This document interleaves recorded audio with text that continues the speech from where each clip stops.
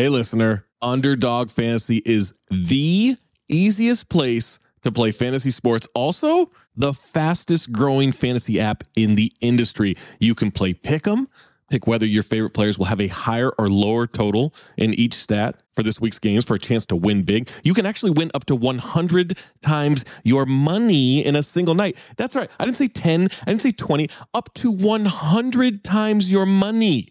Pick between 2 and 5 players, build a Pick'em entry. My favorite feature, you can make rivals picks. Pit 2 players against each other. Wembanyama versus Nikola Jokic. Tim Hardaway Jr. versus Norm Powell. Kawhi Leonard versus Steph Curry. Who knows? Maybe Grayson Allen versus Pat Connaughton.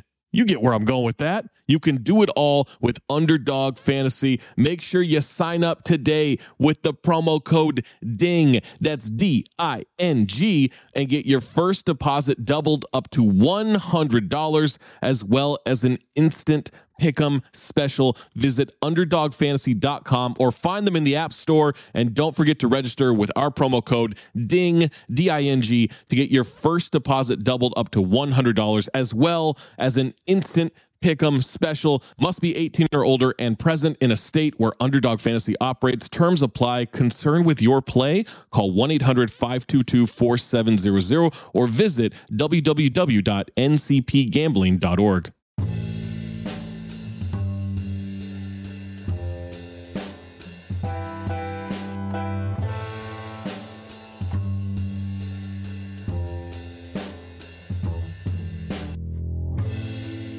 Welcome back, ladies and gentlemen, to the latest edition of the Woke Bros. Of course, I'm your co-host, Big Waz, a.k.a. Wazzy Lambre. Nando is out this week with some sickness. You know, that man been globetrotting. They giving him all kinds of shit in Spain and Europe and all over the place. So he couldn't be on today. But luckily, man, we got friend of show. He's a columnist at Jacobin Magazine. He's the host of the Give Them an Argument podcast. My man, Ben Burgess. Welcome back, brother.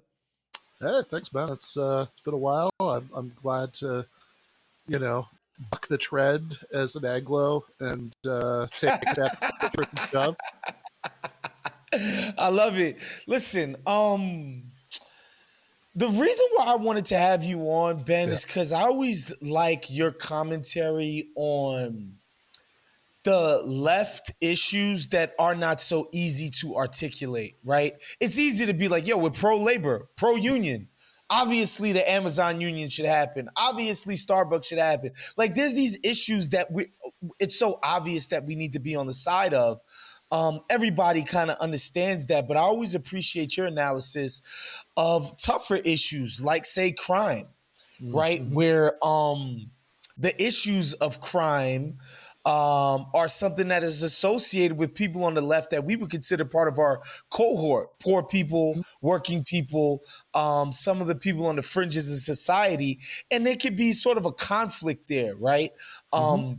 Crime often happens to our cohort the most, and the people committing these crimes are our cohort the most, right? And I always appreciate your ability to articulate a vision of how we should be thinking about these more difficult issues. Because like I said, that us versus them cheerleader shit, it's so easy. It's not very hard. But these other things are. And last week, had my boy Ethan Strauss up here to talk about the situation with the brother Neely, who died in the subway, was killed in the subway. This guy, obviously dealing with mental health issues, his life came to a tragic end. And, I thought this might be one of those New York stories that sort of comes and goes, but this thing seems to have legs. And it seems to be grabbing people's attention in a way that is unique to most stories that we hear.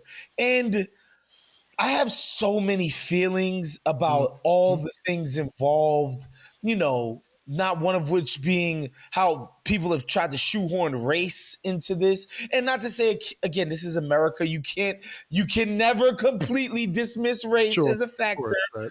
This is America after all. But I think, man, I think to concentrate on the race part of this completely misses the point. Yeah. And I think it's the trap that a lot of people on the left fall for. Just before I start even asking you some more pointed questions, what was your overall feeling about the entire episode and the reactions from, people like AOC, the people that are protesting in the subway, shutting down the subway the other day, obviously the cops. Like, what's your overall feeling about this thing?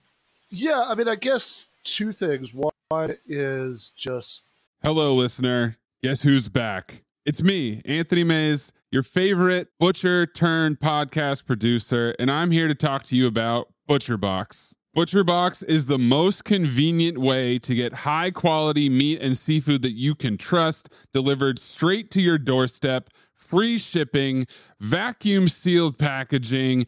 It's ready to go right then. It's ready to pop in the freezer. You get exclusive member deals and a variety of high quality cuts at an amazing value. Going to the grocery store can be a huge pain. You're usually in a rush at an inconvenient time. You're waiting in line at the meat counter. You're taking a number. Maybe this place doesn't have a number. You're jostling with fellow customers. You're trying to get that ribeye that you want or that nice piece of salmon. Maybe the butcher that you're dealing with has a bad attitude or something. I don't know. That was never me, I promise. But maybe it happens. ButcherBox takes all of that out of the picture. You are always prepared with meat and seafood in the freezer, and you're not going to find quality for this price anywhere else other than ButcherBox. So sign up at butcherbox.com/dings, D-I-N-G-S, and get our special deal. ButcherBox is offering our listeners a free for a year offer plus an additional $20 off. You can choose salmon, chicken breast, or steak tips free in every order for a year. Sign up today at butcherbox.com/dings and use code DINGS, D-I-N-G-S, to choose your free for a year offer plus get $20 off your first order. that it's horrifying what happened, that this guy was killed, was murdered, on the subway. And I don't think we should, whatever else we say about it, whatever we say complicated, I don't think we should let that part go, because it's not, because if you put somebody in a chokehold for that long, then you should know that there's a really good chance that you're going to kill them.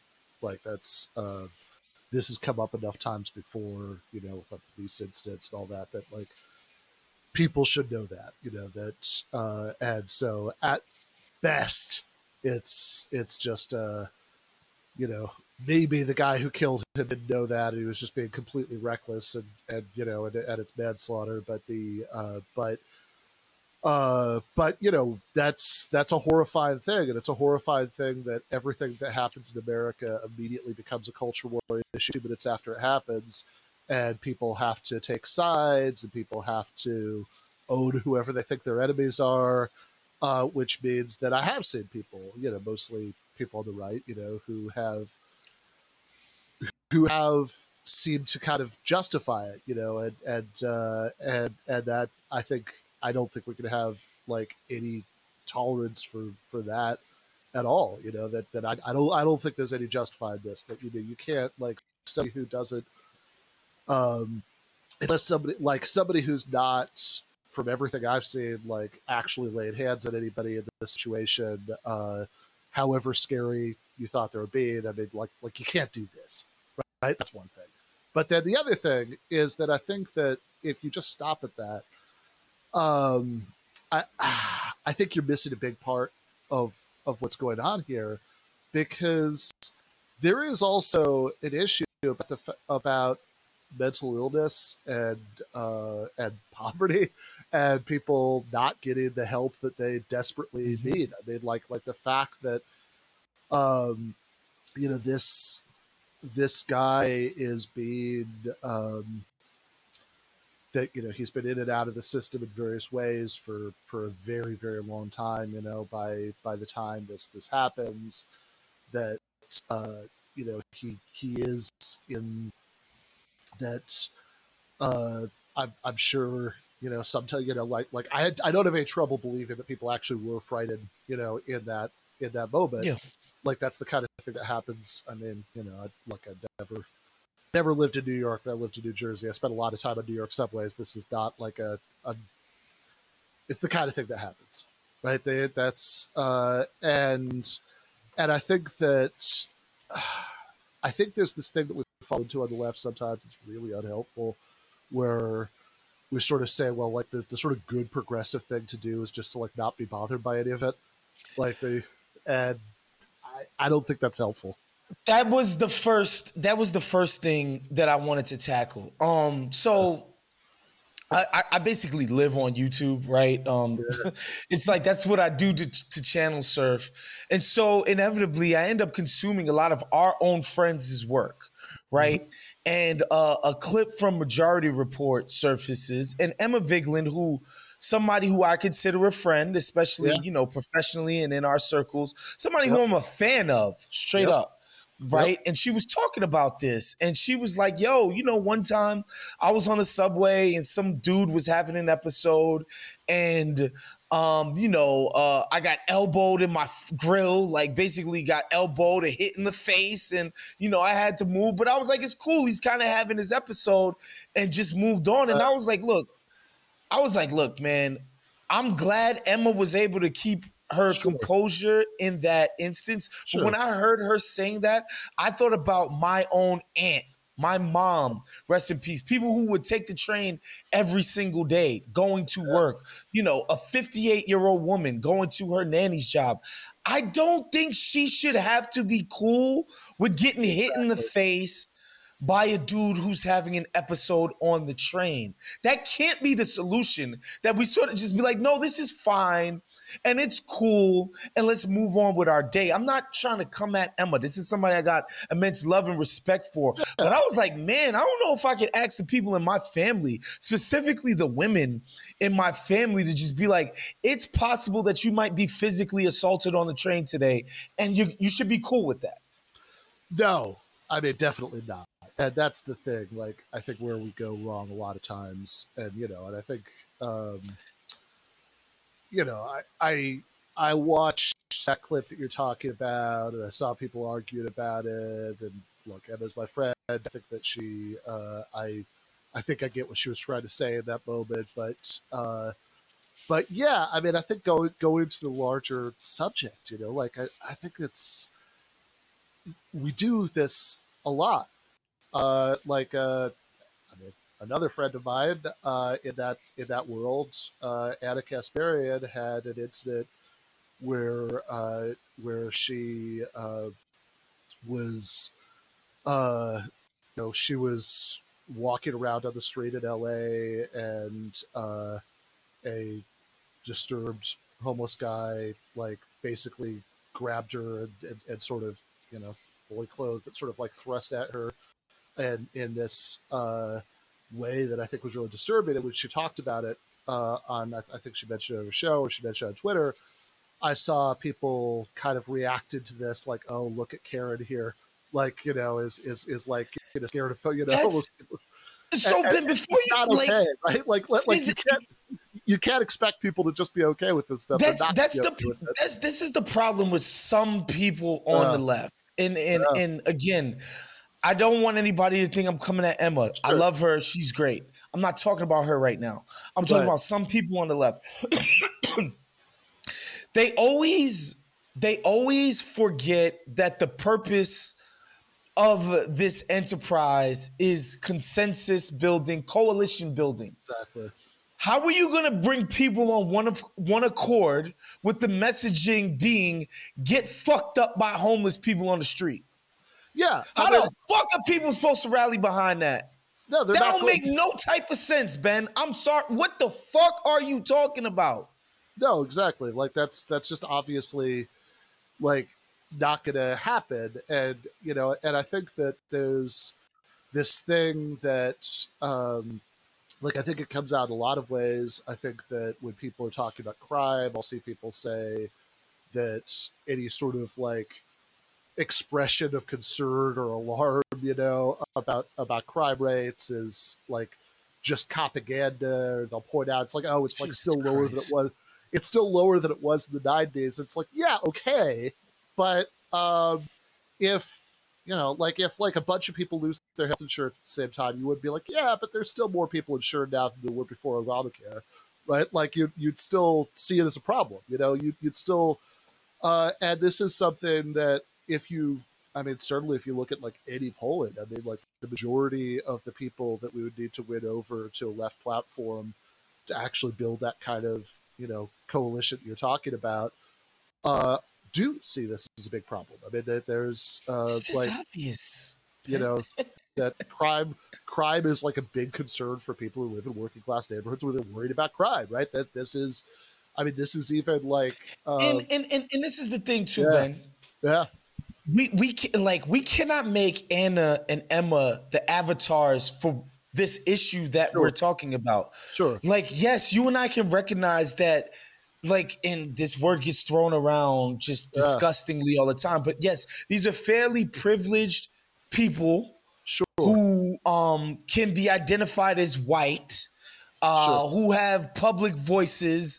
Like, they are not the avatars for this issue. No, I mean the most people who are, you know, who spend the most time about this, like, are not any of those things, right? Like that this is, and I think the disconnect is often crazy. I mean, like this is, so I always think about, you know, these polls where they'll specifically ask black voters, do you think the police presence in your neighborhood is not enough, too much, or about right? And the too much is always by far the least popular option. And even though the same polls, people will say, you know, cops can be racist and abusive and I want reforms, all this stuff, right? Yeah. But like, bottom line, people who live in high crime neighborhoods are worried about crime, which we should expect. And even when it comes to people you might think of as a little bit more middle class, you know, you're still talking about people who are in what we would think of as the working class, people who we want to win over to our politics, and both those people and people who, you know, who are much poorer. Like, okay, so I remember that last back in like the fall, there was a point where there was this article by Jacob Silverman in the New Republic that was where it was about like David Sachs, but he threw in this paragraph where he mentioned Anna, he mentioned me, and he mentioned our favorite Spaniard, and he quoted things that the three of us had said along these lines, and described us as people who may have once considered themselves leftists, but now, you know, can't contemplate the sight of homeless encampments. And it's like, you can't contemplate the sight of homeless encampments? To me, that's a sign of a broken society that's not meeting people's material needs, right? So that's one thing, right? Just on the, this site should disturb you. It's horrifying that like we have these debates where it's like the more progressive option is this like dystopian neoliberal option. Just, just let them sleep in the park, right? They'll be fine. And then two, like, look, realistically, most people with families want to be able to do stuff like take their kids to the park. And, you know, if they see people who, you know, are sleeping in the park, they see people who often are mentally ill, people who, you know, often, you know, have addiction issues, like, you know, that's going to be something that they're going to see as a concern. And if we set this up, so, okay, the right-wing view is just like bring the cops in there and like, you know, bust people's heads. And then the progressive view is just stop talking about it. Just like, move on with your life. Just stop being deal with it. Situation. We're going to lose every time. That's absurd. And like you said, this is why I love talking to you, Ben. Like, how can you say this is anything but a failure of the state? Yeah. And their puppet masters who basically influence them, right? Yeah. And so when I think about New York, honestly, and I think about unhoused people, and I think about the lack of care that we have for people that have mental health issues, you know, the first industry that comes to my mind is the real estate industry, who is extremely powerful and influential in New York City. And who, by the way, this is the thing about real estate that's like a little different from tech in like places like the Bay Area. Like, so not that I think this is true, but like if you're Meta or Google or whatever, you could say, we're not drafting upon San Francisco, Oakland, the Bay Area itself in order to create our billions. You know, we're making software. Like, fuck the fact that you get all your students from Berkeley and Stanford and all of that, but they can kind of credibly make the argument that they're not drafting upon the place that they're at in order to be who they are. The real estate interests in New York, the reason they could charge these exorbitant rents and freaking sell condos for the ridiculous prices that they do, make the absurd profits that they do, peddle the amount of influence that they do, is only because of New York. That's it. It's not your incredible architecture or you made these great homes or whatever. It's because all of the shit that people associate with what is in New York City.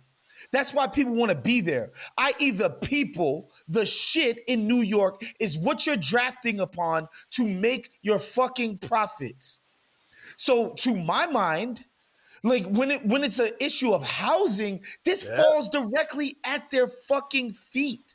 This is their problem. This is their fuck up. And they're the ones who profit from it the most, more than anybody else. That industry that tells the mayor what to fucking do. Super duper funded by those folks. Like, so to my mind, when I see this shit on the train, I don't see this as a failure of liberals or conservatives or Democrats or Republicans. It's beyond that shit. No, definitely. And I mean, the sort of basic thing is that, I mean, obviously,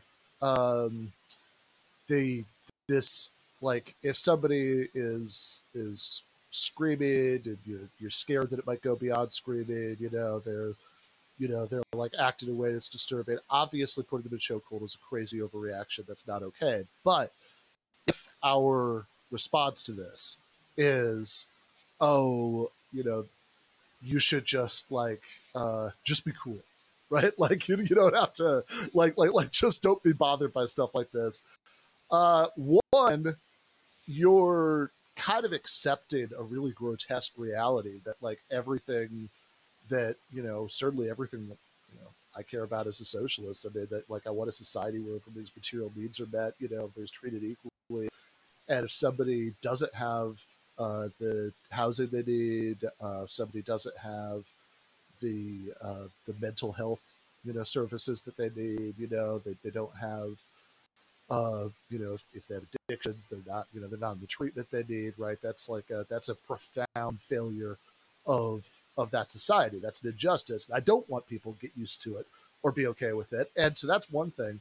But then the other thing is just practically, look, you're never gonna win that argument. Like if you're just trying to like shame people within a certain kind of left media sphere or left Twitter into like towing the line because they don't want to get yelled at, like, okay, that might work.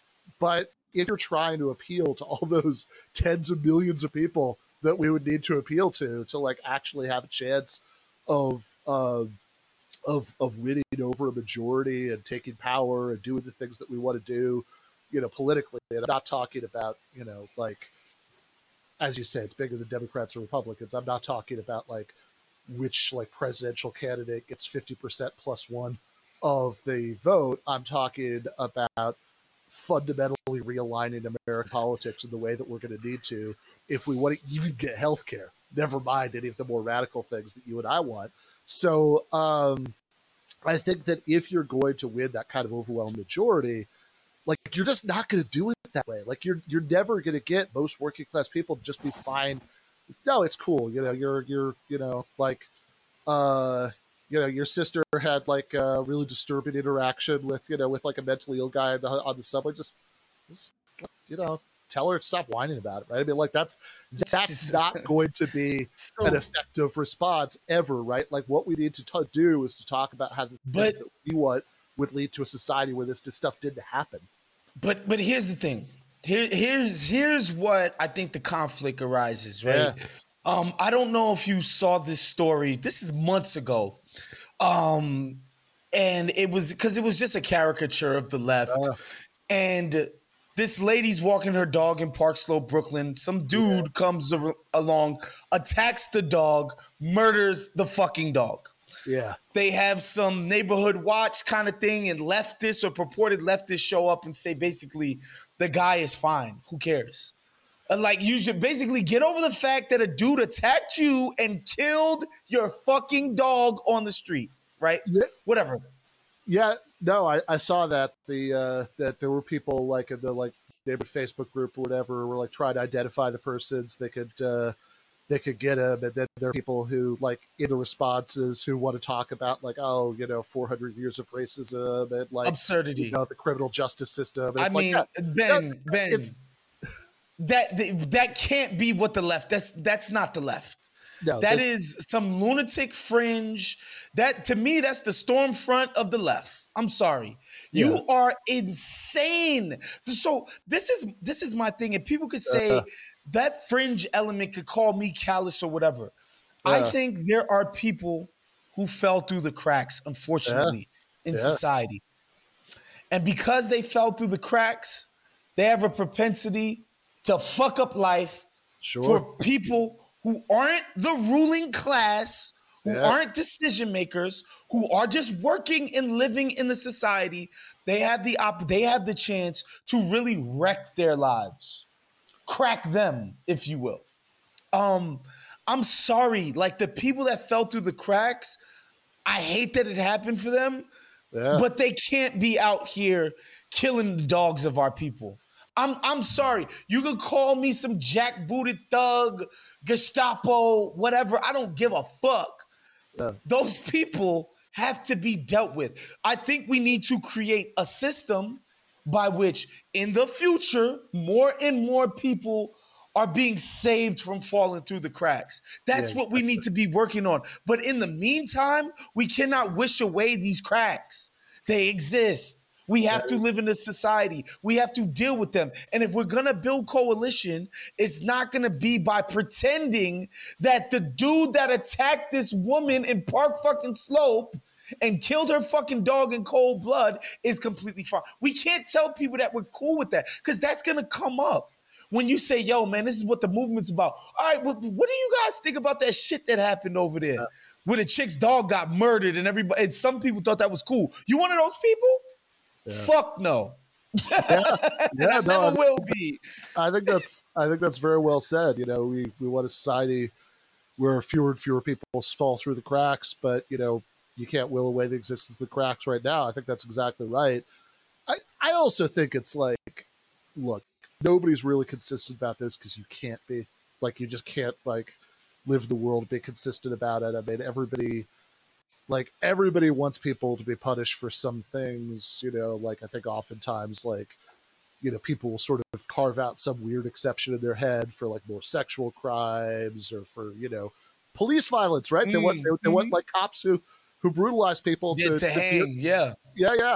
And hey, so do I, but like, that's come on. Like what's the standard here? Like you have to, so if somebody is, if somebody's just engaged in day-to-day violence that, that like destroys the lives of working class people, I mean, like that can't, we can't be indifferent to that either. I mean, I think it's like there are people who will say like, oh, I'm like a, prison abolitionist. I don't think anybody should ever go to prison, who are like, to me, we ain't there yet. No, that's like being like, I mean, at best, my attitude towards that is like somebody who's like a, Amish person who's not really willing to fight Hitler in World War II. I can sort of admire it, but like I'm not on the same page with you, right? And I think that what we do need to talk about is, look, people obviously their people should be on the streets. In some cases, that does mean prison. In some cases, that means mental health care, which might not be voluntary. And we can also talk about how the rules are set for that, because I think there are real problems there. And also, by the way, I mean, I think that since it is a factor, in a lot of the problem that we're talking about, I mean, not necessarily the case we started talking about, I don't know, but like is a problem in a lot of other cases. Also, addiction, it's a lot of people don't want to hear this, but it's like, if you've ever known an addict, the number of people who are addicts who will voluntarily seek help is very low, right? Like that's not gonna, you need a system that pushes people into treatment. And but the long-term thing that I want to focus on too is like, okay, look, we shouldn't be like, if we're going to be the crazy people who are like, oh, you're perpetuating 400 years of injustice, 400 years of slavery. If you want to, this nigga killed a dog. I'm like, what exactly. Right. You don't want to be those people. But like, also, look, here's what I think we can say, which is that if we have a more reasonable society, we can have our cake and eat it too here. Can we like do without, incarceration? Totally, no, of course not. But like, there are plenty of places in the world right now, that really exist that have way more lenient criminal justice systems than the U.S. does, and also way less violent crime. Of course, because they're they don't have the crazy combination of wealth and poverty that the U.S. does. I mean, that there's if you just start people at home want to like disturb themselves for a couple minutes, like just start Googling like murder rate by country, and you'll be amazed when we have these conversations about like, oh, okay, it got a little bit higher, but then it went back, and it's still way lower than the 90s or whatever. Like, the rate of violent crime in the U.S. has always been crazy, and that's the reason the rate of violent crime in the U.S. has always been crazy is that we live in a really unequal society where a lot of people are not being taken care of in a lot of ways they need to. And, if you look at, places like, the example I always use, think about like Norway, like every once in a while, there'll be something where like an American journalist will go to Norway, they'll like look inside a prison and be like, oh my God, this looks like a dorm room. And like, even like Anders Breivik, right, the mass shooter, will eventually get out of prison because, there's only a certain number of years you can sentence people to prison for. So that's like a much more humane criminal justice system than the U.S., but like also it's a way, way safer country. And the way that you can have both is if you have a big welfare state and strong unions, and you create a more equal society. And I know there are people who want to say that it's kind of like Norwegian genetic magic or something, but it's really not. Oh my God, get the fuck out of here, man. It's so stupid. It's just like, if you lose a job, you will not, your life will not fall into desolation. Yeah. It's that simple. Exactly. It's very simple.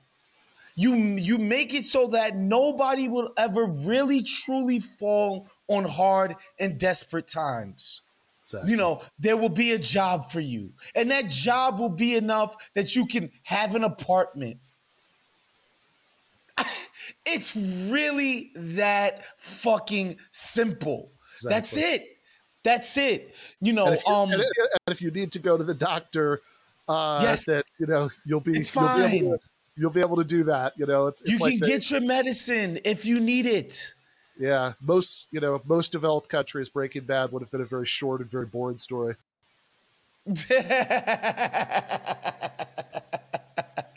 Yeah, healthcare wouldn't have been an issue. His cancer treatment would have been straight. Yeah, it's crazy. It's just crazy because I happen to have a few friends. One, I work for a Swedish company, and two, I have a lot of Swedish friends in LA. Like a few, I shouldn't say a lot. And when you just talk to them, it's just like the things that they take for granted. It's like, no, they love it in the US because they're doing their thing, right? Like, so they're able to, if you're able to support yourself in the US, it's great. Sure, of course. And they're doing their thing, but they're just like, nah, we don't got none of this shit in Sweden. Like, nah, we don't. You don't got crazy medical bills, and if you decided you wanted to be a lawyer, or if you whatever. Like, nah, we don't just charge people for everything. No. I mean, actually, there's a book from a few years ago by Aru Partanen. So she's a Finnish journalist who married an American guy, I think, and moved to the U.S. And it's called The Nordic Way of Everything. And she's not like a leftist or socialist or anything really, right? I mean, she's just like a normal Finnish person. And she talks about just being shocked when she got to the United States by seeing what she thought of as like pre-modern relationships of dependency between workers and bosses, between like adult parents and children, that you'd have to like, because like, oh, you need your mom and dad to like pay for college,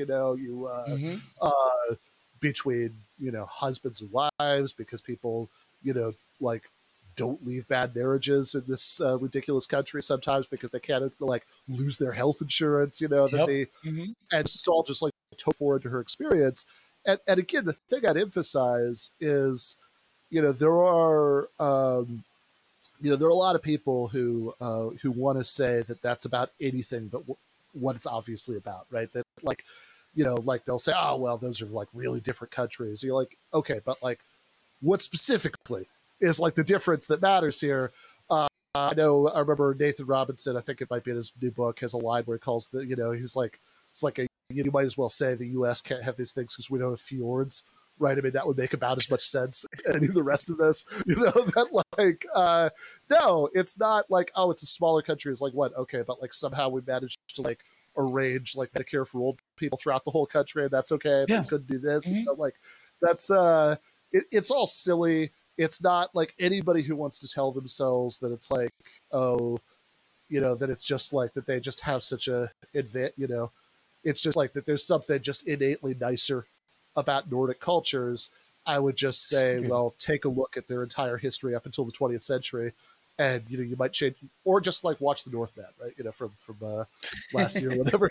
Like they're not like innately nicer people. It's just that they managed to get these things because strong labor unions, socialist political parties, they actually managed to like. And you know what? I would be willing to listen to arguments of, well, it's like the homogenous nature of the ethnic makeup of the society makes it so that it's hard to demonize an other, sure, right?